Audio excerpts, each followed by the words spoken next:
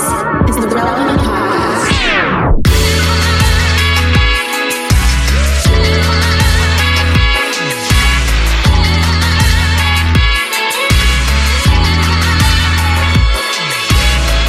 It's episode 1025, and it's the Relevant Podcast. Here in Orlando, I'm your host, Cameron Strang, and joining me from Loverland, Virginia, is Jesse Carey. Hello, hello. From Nashville, Tennessee, artist, producer, mogul, Derek Miner. Hello, hello. Shut up. And down the street there in Nashville, downtown Emily Brown is joining us, but she's wrapping up an interview with Beth Moore right now. So she's going to be a few minutes late. Okay. I didn't, So okay. Auntie Beth took, ran long. So, I mean, okay. God bless Beth Moore, by the way. I'm not even on Twitter that much. Right. I'm more of a lurker. Yeah. My contributions to the content world at this point are pretty much restricted. I save my takes for this.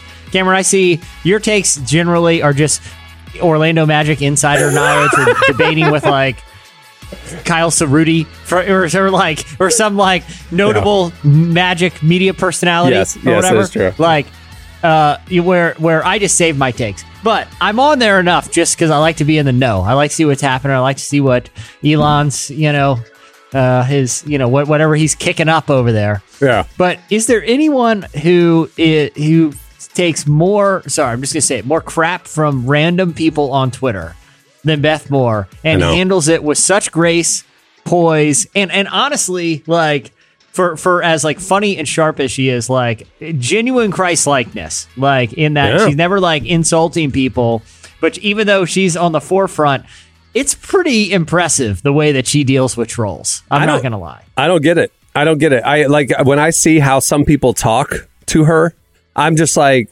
I can't wrap my head around what that person was thinking to do that or say that, like to treat somebody that way. It's crazy.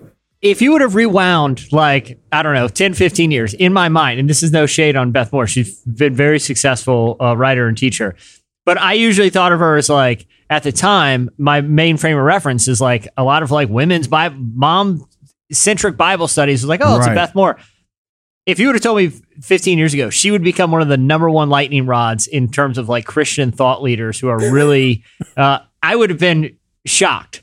But I am a huge fan, and I'm so stoked she's on the show. I really admire. Well, she's not on the show. She's not on the show today. She's on a future show.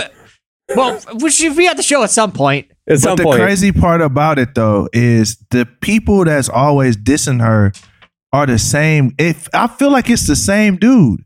Like it's always the same dude. It's the guy with this goatee. It's partially gray. He has on some baseball goggles or like the baseball shades that you put on. You know what I'm saying? He's wearing Air Monarchs. You know what I'm saying? And it's like, and I'm like, bruh, I'm like, dog, you got a whole family to raise, bruh. You got a wife and kids. Like your wife and kids are watching you, man. Like, why are you acting this way? I know, right? More like if this was real life, they would send you to jail. Somebody, if you were talking to her like this in the grocery store, like there would be some guys that would be like, man, I'm finna beat this dude up. And I'm like, bro, you acting like this in front of the whole world. This is real talk. There's no segment of the population where it's easier to live rent free in their heads than like the Theo bros, like theology bros, my goodness, like bro. the ones that kind of lean a little bit more fun. And I'm not like bashing them. Like people should be able to believe and think whatever they want. Yeah, they got that ugly gray suit where half of it is kind of disheveled, and they got like a red or a peach but not shirt. even just them.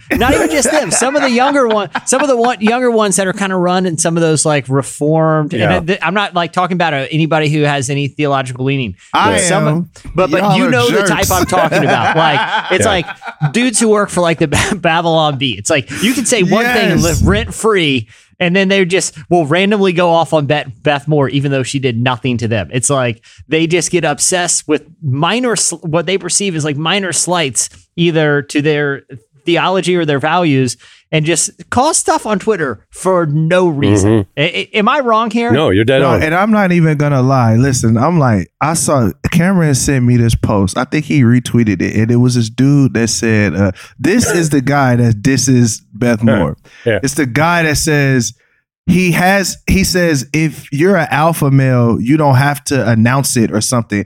And then in his Twitter name, it's his name in parentheses. Alpha male. It is that guy. It is a dude that's like, bruh, this is not what an alpha male acts like, bro. You are way too sensitive. The tweet was, a real alpha male doesn't have to announce he's an alpha male. When he walks in the room, everybody knows it. And his name was his name with alpha male in it. I was like, you're literally announcing that you think you're an alpha male. Shouldn't we just know it? Oh, it's so great. It's so great. The cell phone. It was the best cell phone ever.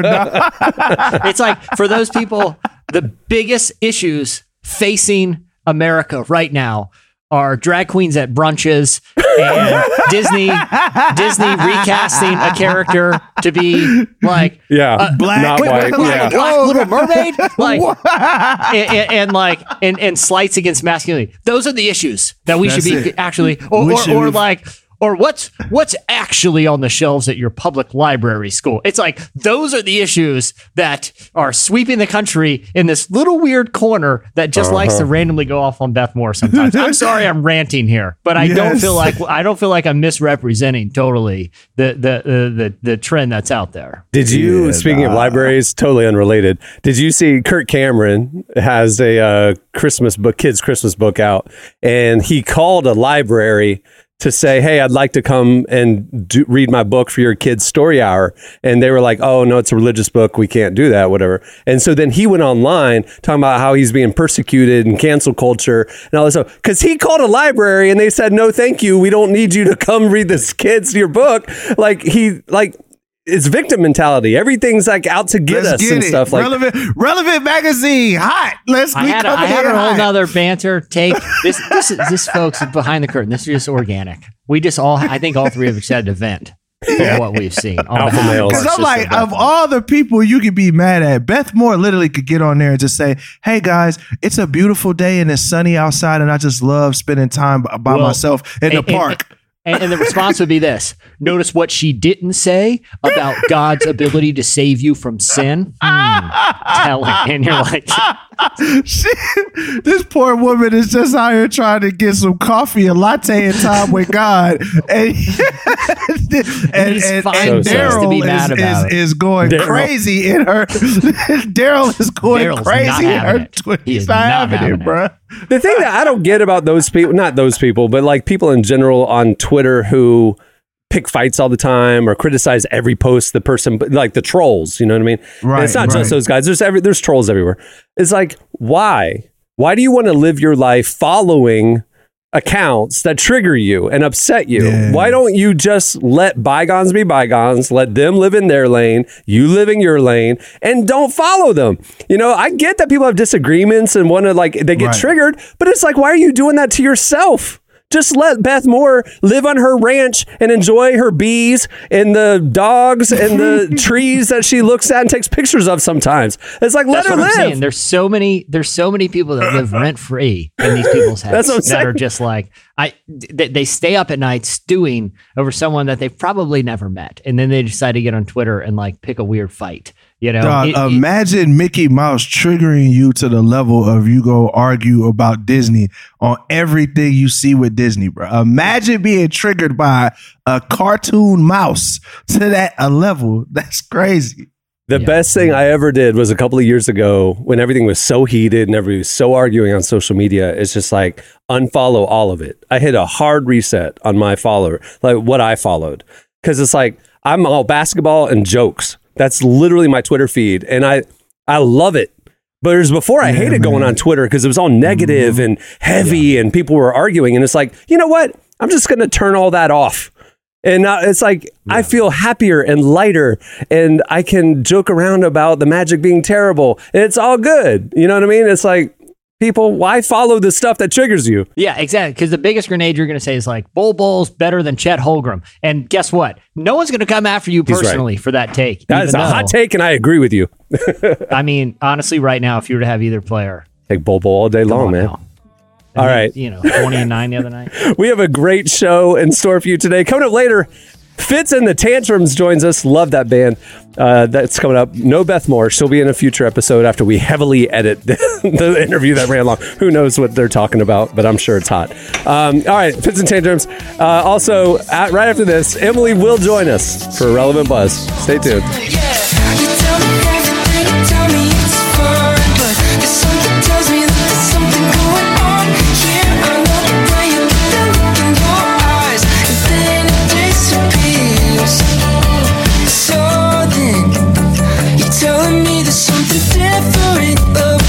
Even though we've been circling around it since forever and forever, it goes like, I know the things that you've been talking about. You're listening to Dayglow. The song is Then It All Goes Away.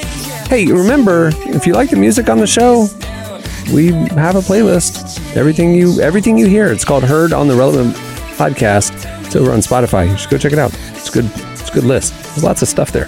Season 4 of The Chosen is in theaters now, and the reviews that count are in.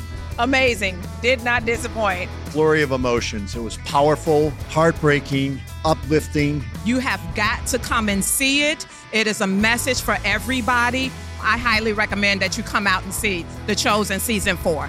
Episodes 1 through 3 of The Chosen Season 4 are in theaters till February 14th. So visit thechosenriseup.com and get your tickets now. That's thechosenriseup.com for tickets today. Okay, it's time for Relevant Buzz.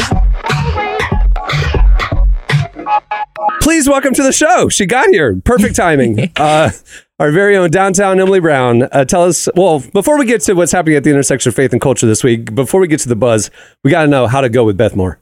Oh, it was great. We both cried, so that's always a good goal to have. It was just really great. What?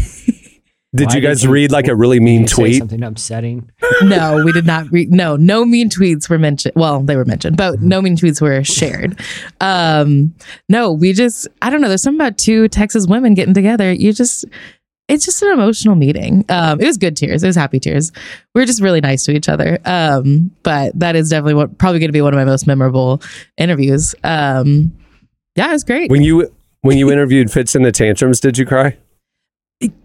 So no. No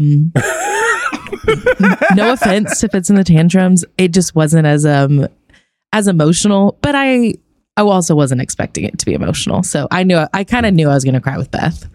There's just something about her. Emily, how with what frequency do you cry in interviews? I'm curious, because I'm trying to think. I can tell you in job interviews all the time. Yeah, that's how I got the job. I just cried until they said, okay, fine, we'll hire you. Fine. Yeah. So this is so weird. If you'll stop, I'll hire you. This is awful. Please make it stop. That's what I said. Yeah, that's a little pro tip for anyone looking for a job. Don't do that. Don't do that. But real talk, have you cried in an interview before with anyone? Have I cried in it? Oh, absolutely. I have. Yeah. I like that. I like that real emotional vulnerability. Oh, it's always great when I have to wipe my eye and say, sorry, this is just crying. Like, I think it's because I just want to go deep. Like, I don't really want to do a lot of like fluff questions. So we're going to talk about real things, and I'm going to cry about real things. And I'm not ashamed of that. I used to be when I was younger. I don't know why, but I've learned to really embrace my emotions. I think I'm getting emotionally healthy, or maybe unhealthy. I don't know. Maybe this is a sign that I need to do some work. It's healthy, Emily. I actually had a similar. I'm going to take my son, who's 9, to see the new Avatar when it comes out, because I thought the first one with like the 3D experience was rad. I remembered almost nothing about the plot, but it's the first one's on Disney Plus. So I told him, like, hey, you should start watching it so when we go see it in 3D, you'll know the plot. And I woke up this morning, I was drinking coffee and he was watching on Disney Plus, and I came in during the when they're burning down Home Tree. I don't know if you guys remember. It's been about 13 years since I saw Avatar one time in the theater. And I actually was getting kind of emotional in that little 5-minute stretch. Maybe I'm just getting older, and to your point, Emily, the older you get, they're just the more sensitive you are. But watching that Home Tree burn, woo! Watching those blue guys, whoa, Guys, hey, run that back sometime and you tell me it's not emotional. Derek, you're not even acknowledging the pain. Yeah, I'm that scene I'm in out Avatar. on this one. Y'all got it. This is Yeah. I was lost. Like, I remember when Avatar came out and people was like, it was people crying and all of that. I was like, over some blue people? Like, it didn't make sense. Navi, they're a beautiful culture, Derek. Yeah. Who've learned to live at oneness with the wilds of Pandora. So It's there's fake. a lot that we can learn. It's not real. There's a lot we can learn. Oh my gosh. Anyway, I don't want Avatar gang to come after me because they probably pretty intense. You know what I'm saying? So I don't want Avatar. You don't want but that I'm just smoke. saying. All right. You don't want Avatar smoke. All right. Moving the show along. What's happening this week at the intersection of faith and culture, Emily? Moving on from blue people, we're going to talk about real people now. We're going to talk about Elon Musk. I know. We talk about him a lot, but praise God, we're finally not talking about Twitter and what he's doing over there. We're going to talk about his Neuralink company because they're actually doing something that is pretty interesting. A few years ago, they announced that they were going to start researching and creating an implant, a device that you can implant into your brain, which feels insane to say that we're at that point in technology. But there was going to be a lot of different uses for it. One of the things that I know a lot of people really focused on was there was going to be this ability to like control a computer with your mind. So like if you wanted to play a song, you could just think it and it would automatically start playing, or things like that. Just kind of very crazy, very dystopian, almost like, why are we investing billions of dollars into this? But that was a couple years ago. Recently, Elon Musk shared that the company is ready to move forward with human trials. And he shared that the first two things they're really going to focus on with these devices is helping people who need help restoring their vision and helping people with little to no ability of operating their muscles. So the way that it's going to work is it's going to be implanted and it'll be connected to neurons and potentially to like your spinal cord, kind of depending on what you need it for. It'll be connected and it can help improve your vision or just mobility. And that is huge. Like, the fact that someone could have this chip, this device implanted, and then it can repair their vision or repair mobility.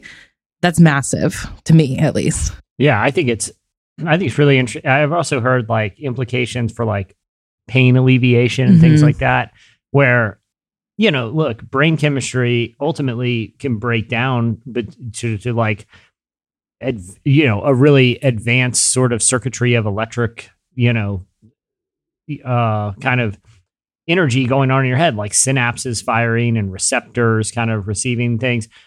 I get people's concerns with the idea of, kind of implanting some sort of digital device in your brain to manipulate how it functions.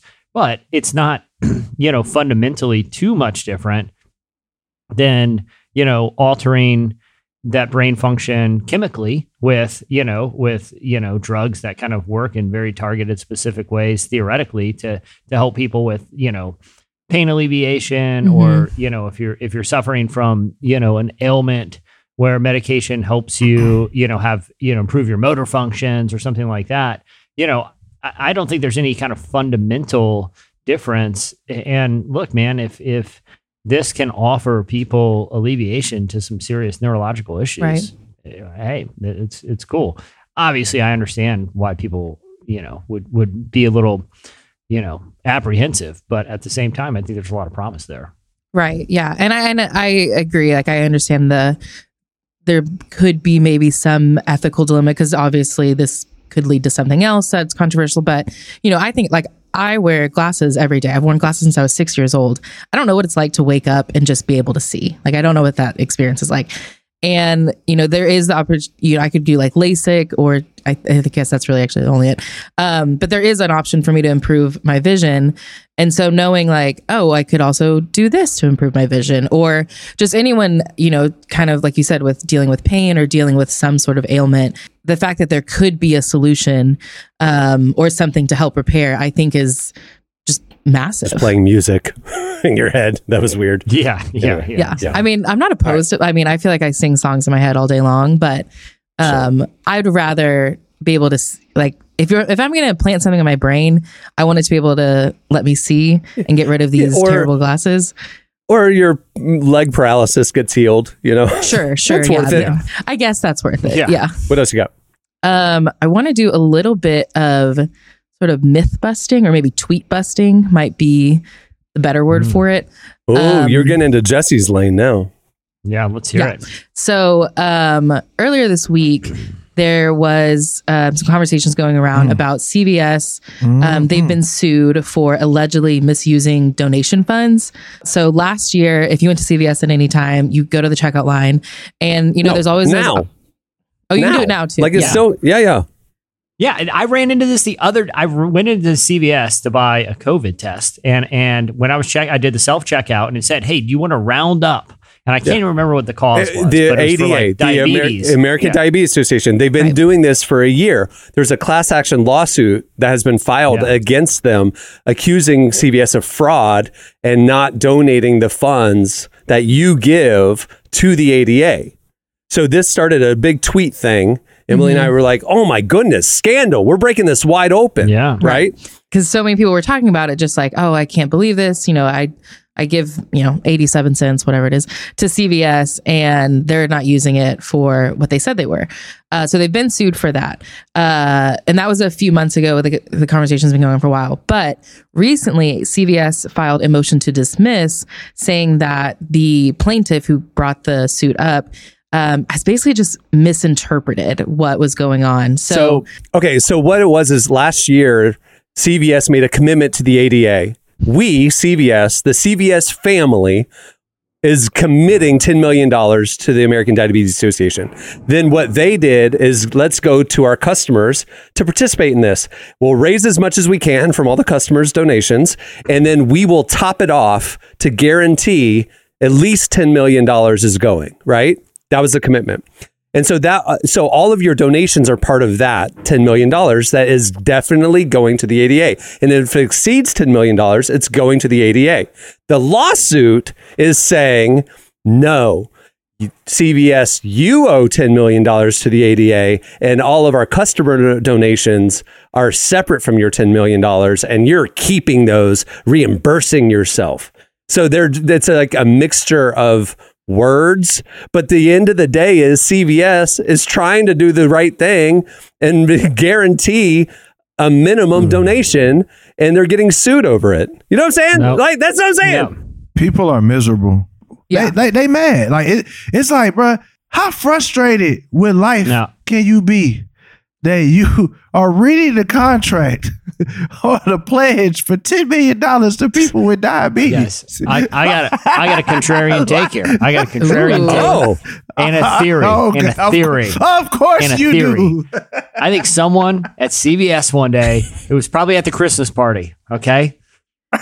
They were feeling loose. They were feeling good. They were in the spirit of the season, and they went Scott Stotts. Are you going Scott Stotts? I knew you were going Scott Stotts. They went full Scott Stotts. They went full Scott Stotts, and they're like, we pledge $10 million, and they're running around high-fiving. We're going carbon neutral. Yeah, exactly. And Mariah Carey comes on, and people are dancing, and it's the greatest Christmas party ever. That guy in the marketing department wakes up with like a Santa hat, like in the hallway on, and like, what happened last night, man, at the CVS Christmas corporate party? And they're like, bro, you committed $10 million. You committed to what?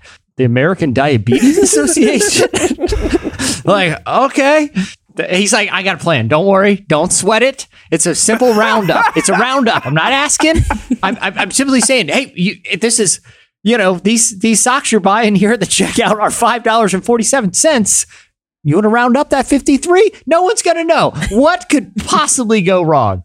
That's my theory. The crazy thing to me is like they sat there and said, hey, we're going to give our customers the opportunity to give to this. We believe in it. And they just wanted to make sure, like, what if the customers let us down and they only gave $1 million? We want to make sure that the gift is at least $10 million. So they made the commitment first. That was apparently the mistake. You get sued now for stating the goal or the intentions of the campaign, the fundraising campaign, is now they're getting sued. It's crazy. It's like, let's discourage other corporations from doing good things, because if you try to do good things, you're going to get sued by miserable people who are going to class action you. This is a Scott Stotts that's unfolded, and someone's trying to keep him honest. It's what it is. I have no way of verifying that, so don't sue me, CVS. So at the end of the day, if you get the ADA prompt at your CVS checkout, then maybe feel good about giving. Don't listen to Twitter, all the naysayers saying they're frauding everybody. They're not. They're giving the money. You're part of a good thing. Live your life. Move on. Wait. They're lithium. They're lithium batteries for the left.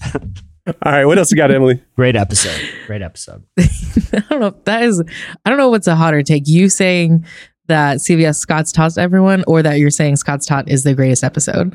It is the one episode I will never rewatch. I watched it one time. I cannot do it. I watch it and it's an episode for sure. Anyways, moving on from that. The last thing I want to talk about is something that I know I'm freaking out about.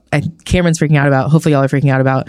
Lana Del Rey announced that she is dropping her new album in March. It is also arguably the world's longest name for an album. It's called Did You Know That There's a Tunnel Under Ocean Boulevard? It's a full sentence there. If punctuation gets involved in your album title, it is too long. Too long. Yeah. She did shorten the word boulevard to just BLVD. So thanks, Lana. At the end, she got kind of lazy. But anyways, more importantly than the ridiculous album title, there's a lot of features on there with Father John Misty, Bleachers, a few others. And most specifically, Pastor Judah Smith is going to be on Lana Del Rey's album. Do we know the context of what his song is? She had tweeted about kind of like a thank you to a lot of the different collaborators and features on it, and in her thank you to Judah, she said she thanked Judah and Chelsea Smith, quote, for giving me good guidance even when they don't know they're giving guidance, and for letting me record a part of his sermon for this record. So she's gone to the church, from what I can tell, since about 2019.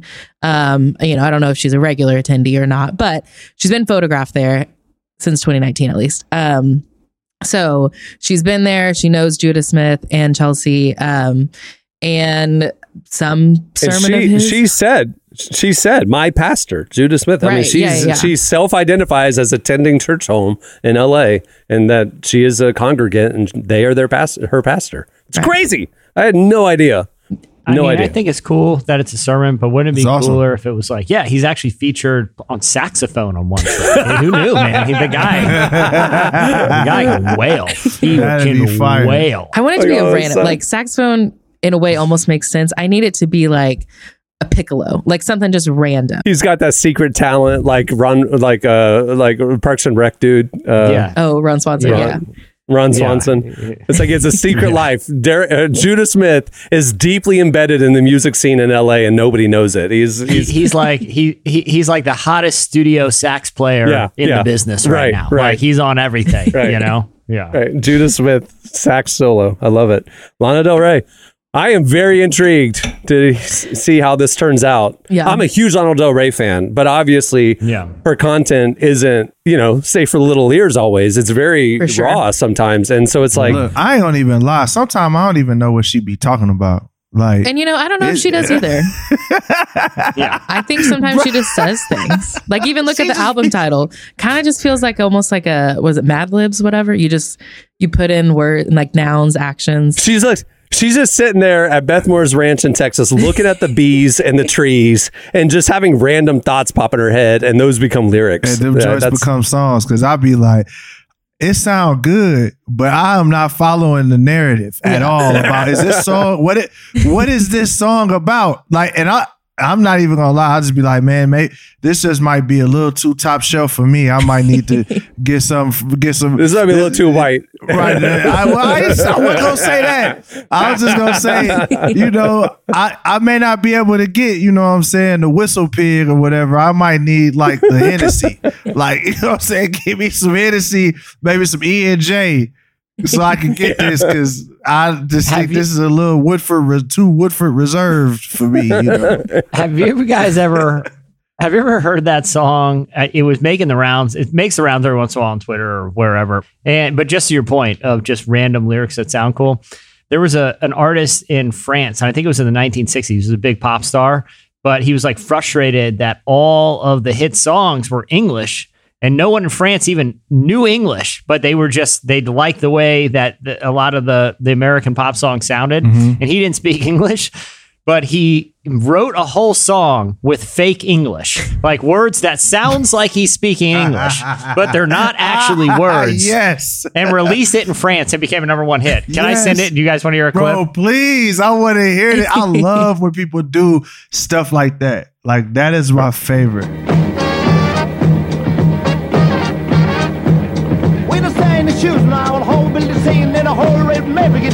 This is great.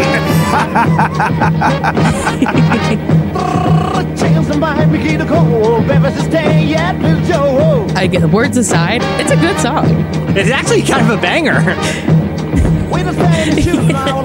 Hey, dude, it's a banger, bro. It's dope with it, too.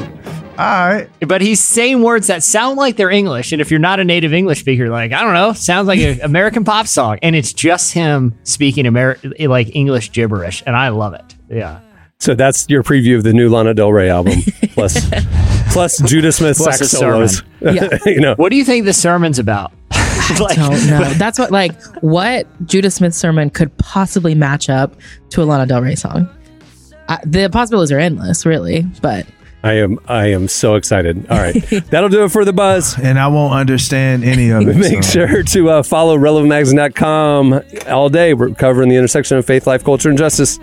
Thanks, Emily. All right. Stay tuned. Up next, Fitz and the Tantrums join us. Wish I could start this over. Say the things I should have said. I know I feel like I'm a different person than I was the day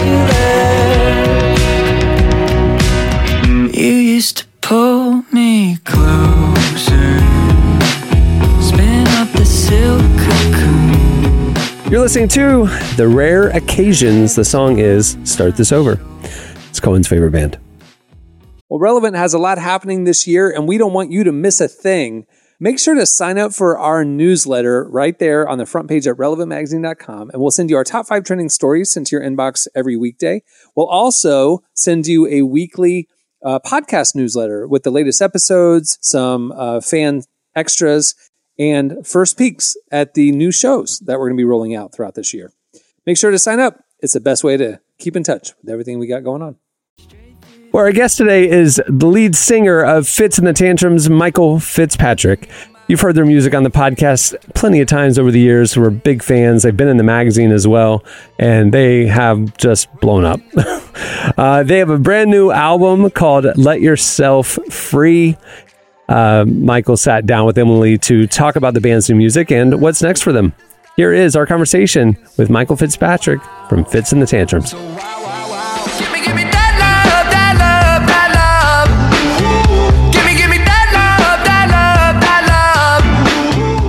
Well, I am really excited to speak with you about your new album. How does it feel to finally have it out in the world? I mean, it feels really good. You know, I mean, this is our 5th studio album. So the process is, you know, it's like a 1.5 year journey, maybe even a little bit more from the start of thinking about making a record to it actually coming out. You work on it for so long, you have to be mean to your own music and throw away half the songs, even though you love them, but you know they're not good enough. And then, you know, as it's leading up to the music coming out, you get all this anticipation and a little bit of anxiety. And then it finally comes out in the world. And that's the moment you're living for. You work so hard and then you put it out in the world. It's just amazing to see people listening to it and reacting and making little videos with it and stuff. I mean, it's the best part, really. Sometimes it feels like a feather, sometimes it feels like a boulder. Sometimes the world makes it easy, sometimes it falls on your shoulders. We say forever and never, but we don't. I love this idea though of, you know, you're like curating this theme for each album. I'm curious, in your own words, you know, how would you describe the theme for Let Yourself Free? I think, you know, what sort of emerged from this was this collective experience that we've all had, not just in LA, not just in the United States, but the whole friggin' world. The whole world just walked through a pandemic. And what a journey, with so many downs, some surprising ups for me that I was not expecting. And this journey has been so challenging for everybody. Nobody's been able to escape it, whether you're red, blue, you live in an open state, a closed state, China, Europe, you've had to have dealt with this experience. Right. And, you know, during those, especially the early part of the pandemic, you know, I was doing like performing on Good Morning America in my backyard at 4:30 in the morning because I had to be live, singing to thousands of graduating seniors who are all on Zoom, looking at me performing in my backyard for a national television show. I mean, so hoopty, like literally a light bulb on a string in my backyard. We play at 4:30 in the morning. Then I run inside the house and we turn off all the lights and pretend like we're not there, because I've just been belting at 4:30 in the morning out in my neighborhood and waiting for the cops to come shut it down. So many weird things about that time, but so many missed opportunities, so many missed weddings, delayed weddings, missed graduation, didn't get to have their senior year, didn't get to have that freshman year college experience, you know, not having family, so much lost community and family.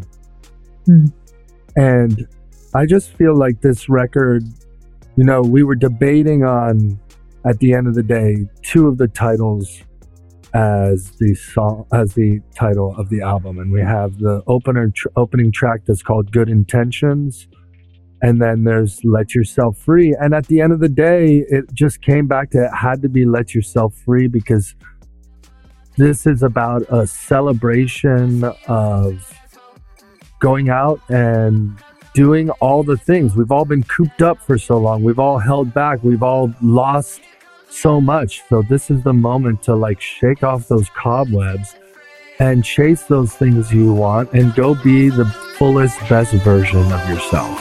Let yourself free.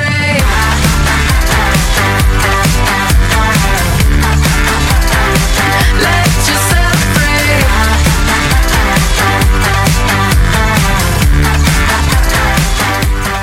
I get that theme from the album. Like when I listen to it, it does feel like a shake things off. Let's move, like, let's get going again. So I love that. I think that's a great message, especially like you said, coming out of this pandemic and just everything we've dealt with. What was it like as an artist dealing with lockdown and pandemic? Like, how did that kind of affect your creativity, if it did at all? I was on tour. The last couple of shows of our tour got cut short, and came home.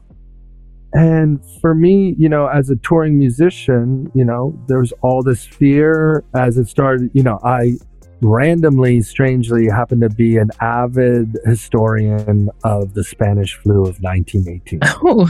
So when this thing started to emerge, that's why I was like, to my wife, I was like, go do that big shop, you know, now. But as the world got shut down, once the NBA got shut down, I was just like, oh, this is happening, and this is going to be 2 years minimum. And everyone was like, you're crazy. I was like, well, you mark my words. And every single one of my friends has come back and was like, you were the only one that said the truth in the first early 3 to 6 months of the pandemic. But for me, the crazy thing was, so I'm stressed out. I'm like, okay, I'm not making any money. I can't tour. I can't perform. This is how I make a living. All this stress. You had literally the hills of LA burning on fire. And we had crazy floods, rains before that. Then you've got all this like social unrest, Black Lives Matter. It feels like the world's melting before our very eyes and disintegrating. So there's all this external stress, all this environmental stress, all this financial stress. And yet at the same time, for me, as a guy who's been on the road nonstop for 14 years, it was the first time in 15 years that I got to go to bed in my bed every day, wake up in my bed every day, see my kids for breakfast and drop, every morning, put them to bed and give them a kiss goodnight every night. For me, after the first 2 weeks, that was a world's record of me being at home uninterrupted. So to have like a year plus of just being at home, focusing on my wife and my family, I mean, it was a stressful time, but it was also, for me, given my career, kind of the best time of my life. I'm gonna be a big deal, be a big shot. Don't think too small, don't put me in a box. I'm a big deal, I'm a big shot. Make them stop. One thing that I just always love to ask artists before they leave, who are you listening to these days, and where are you kind of getting some inspiration from? The interesting thing for me as a guy that works with music all day, plays shows and stuff, is for many, many years, I didn't even own a home stereo. Because when I'm not on stage or I'm not in the studio, the last thing I want to do is listen to music. My ears, they're muscles like anything else. You've used them all day long. If you go lift weights all day long, you're not going to go home and lift more weights. And that's what it's like for a musician when you're asked to listen to music. And we're always having to use our brain power to process all sound we hear. So for the longest time, I didn't even listen to anything, but I have a wife and kids that love music and love house dance parties and stuff. And we were locked in the house. So I kind of had to get back and fell back in love with listening to music. My two artists of the pandemic, especially the first part that saved me and my wife and we lived by, were Remy Wolf. Yes, absolutely. And Bakar, Bakar, who's a British singer-rapper who is so diverse and so talented. And then this year, I've been super into Dijon, is another guy that made an amazing record. I'm a sucker for pop music, so I'll listen to Dua Lipa or Doja Cat or anything any day of the week. But honestly, the record that I've loved the most this year, and I wanted to hate this record, like I was determined to poo-poo this record, and I couldn't because it's so friggin' good, is Harry's House by Harry Styles. I love that record. It's so good. Why are you stepping on me?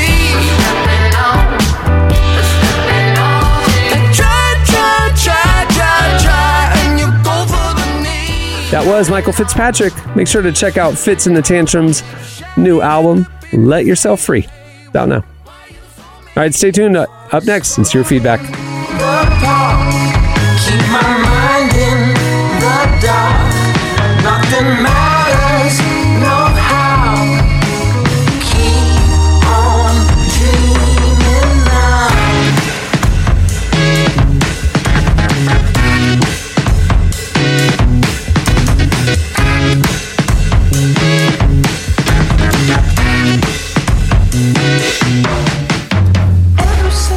You're listening to The Arcs. The song is Keep On Dreamin'.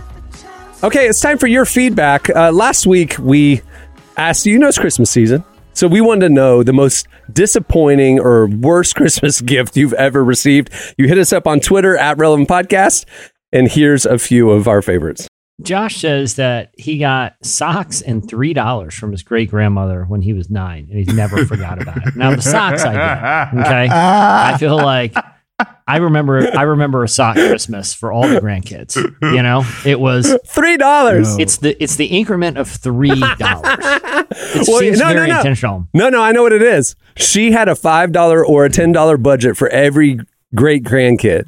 Right? And so she spent $7 on the socks and just gave him the remainder. So all the gifts were equal. You know what I'm saying? I don't know. It seems like a mistake. I think she accidentally dropped it in the bag or the box with the socks. $3 seems too random to give as a gift. That's really funny. I got everybody socks for Christmas when I was a broke college student. And listen, Joyce Hawkins, my mother, and Destiny Parker, my sister, who will not let me live that down for the rest of my life. I promise. Like my mom literally was on the phone yesterday and she says, I'm not buying anybody a gift. Matter of fact, all I'm getting everybody is socks for Christmas like you did for me last time. I was like, oh my God. But real talk, Derek, you know she's rocking them socks because socks are one of those things.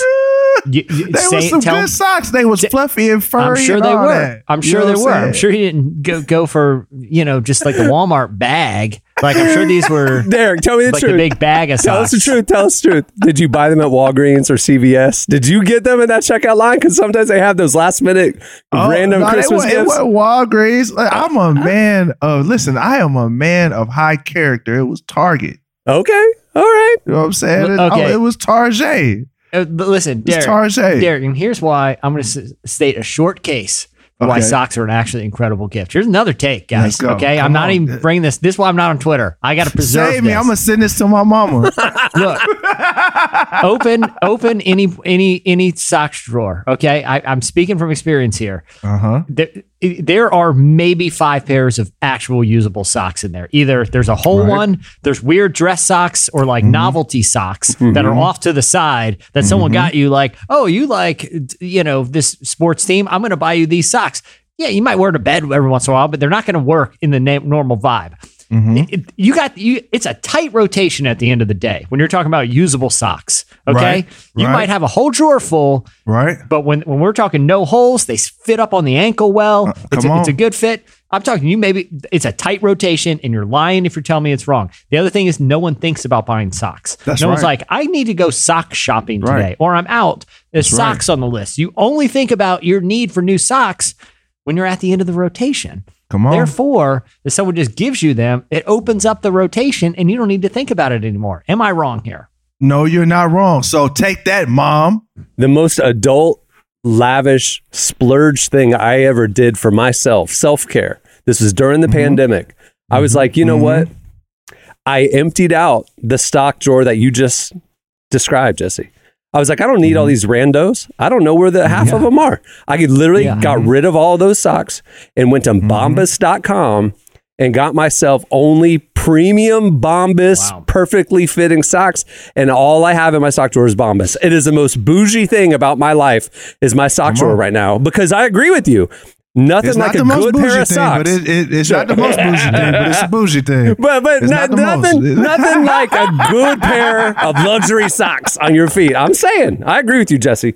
All right. It's true. So, Derek, kudos to you. Kudos to you. I guarantee she's wearing them socks. She's wearing them. If she didn't like them, she don't have to wear them. I'm trying to tell back you, to the feedback. All right. Twyla Kuntz said it was the 90s. She was 18. She got a purple and teal nylon tracksuit. Not too bad. Until her mom went into her closet and pulled out the exact same one. Her mom claims she accidentally bought them matching tracksuits. But the Christmas gift was matching tracksuits with your mother when you're 18 years old. That's pretty bad. All right, so listen. I'm not going to do feedback, but I'm just going to tell my pain story. Do it. Because Mom, just for the socks, I got to get you back. So look, I'll never forget this as long as I live. I was 11 years old. It was my birthday. My birthday is December 16th. Mom had already had Christmas presents under the tree, right?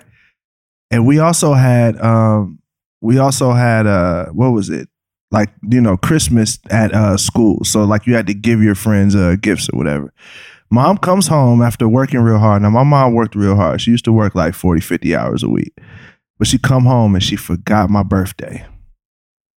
She goes under the Christmas tree, gives me one of the gifts from under the Christmas tree. But dig this, she also forgot to get the gift for the person at school. So I had to give up another one of the gifts because all the stores was closed by the time she got home. So I let her have it. It sounds like, Derek, it sounds like to me that the sock thing, you're reframing the story here. It might be passive aggressive. Payback. That's what it was. That's what it was. The sock thing was a passive aggressive payback. I'm questioning if you even got those socks from Target. Revenge socks. There was revenge socks for forgetting your birthday. He sounds like they were purchased at a store that clothing isn't the primary thing they sell. You know, it could be the CVS checkout. It was like a AutoZone or something. Yeah. Mom forgot my birthday. I forgot Mom's Christmas present. I'm at the CVS checkout. Here's some socks. That's it. I was on a road trip at a truck stop and bought you some socks. Truck stop socks. We give each other problems every year. I just let y'all into one of the funnest jokes. Like, we go back and forth on this for days. So Bucky socks. Bucky socks. That's some Quick Trip socks. That's what she's got this year. Yeah, I got these from QT, and with the $3 Grandma left me, I got a big gulp. $3 is actually real talk. I was thinking about this while we were ranting about the sock It's useful, thing. Bro. $3. If you find $3 in your wallet, you're like, I'm buying a snack today. Yeah. I am getting a cold drink or a snack. If it's $5, you're like, I should probably hold on to that $5 bill. You're you know right. what I mean? Probably $3 is actually the perfect increment.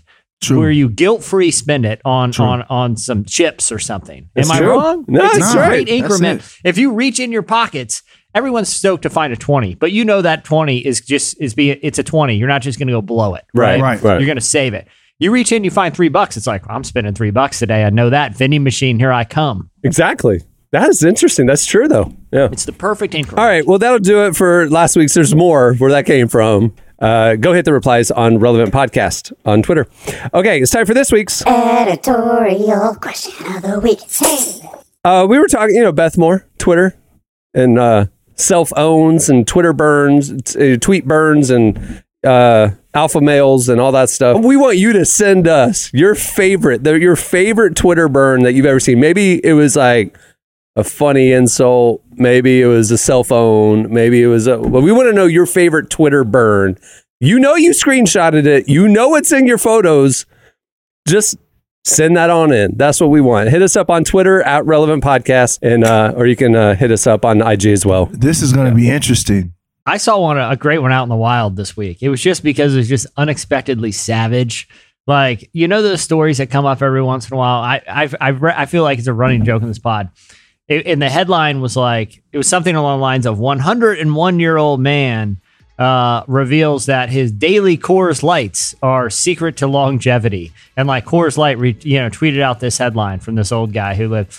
And Sam Adams replied, "Interesting. We heard it's always good to drink a lot of water." Just savage. Very good. Just savage from like grocery store, good. beer brands. Pretty good. If you're on Twitter and you put something out there, you got to be ready for the burn. Wendy's is still up there as brand burns and humor goes. Wendy's is still on it. They had a moment, but they sustained it. Good for them. Anyway, all right, hit us up. Send us in your favorite Twitter burns. Well, before we wrap things up, I want to thank Michael Fitzpatrick for joining us today. Make sure you check out Fitz and the Tantrums' new album, Let Yourself Free. It's available now. Also, I mentioned the podcast playlist earlier in the show, right? If you're in the mood for some Christmas music, we got a little gift for you. A very relevant Christmas playlist is also available on Spotify. It's like 200 and something songs and no Mariah Carey. It's a good list. I have it on shuffle in my car, like nonstop. You should go check it out. Also, make sure to visit relevantmagazine.com every day for the latest at the intersection of faith, culture, life, justice. Lots of stuff happening. And make sure to follow us on all the socials as well. I don't know if you've noticed, but we've been posting a whole lot more stuff lately. It's fun. We got some things cooking. For 2023. Okay, on that note, we'll wrap it. I'm Cameron Strang. I'm Jesse Carey. I'm Derek Miner. I'm Emily Brown. We'll see you next week.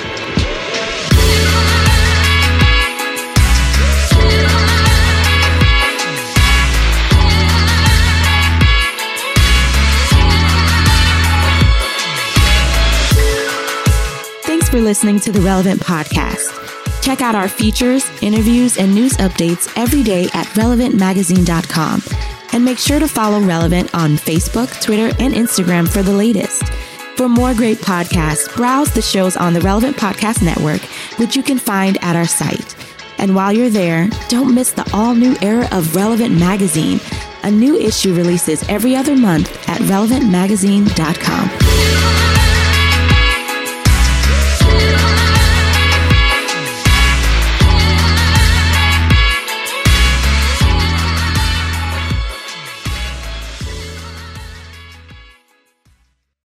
I have no way of verifying that, so don't sue me, CVS. It's a theory. Relevant Podcast Network.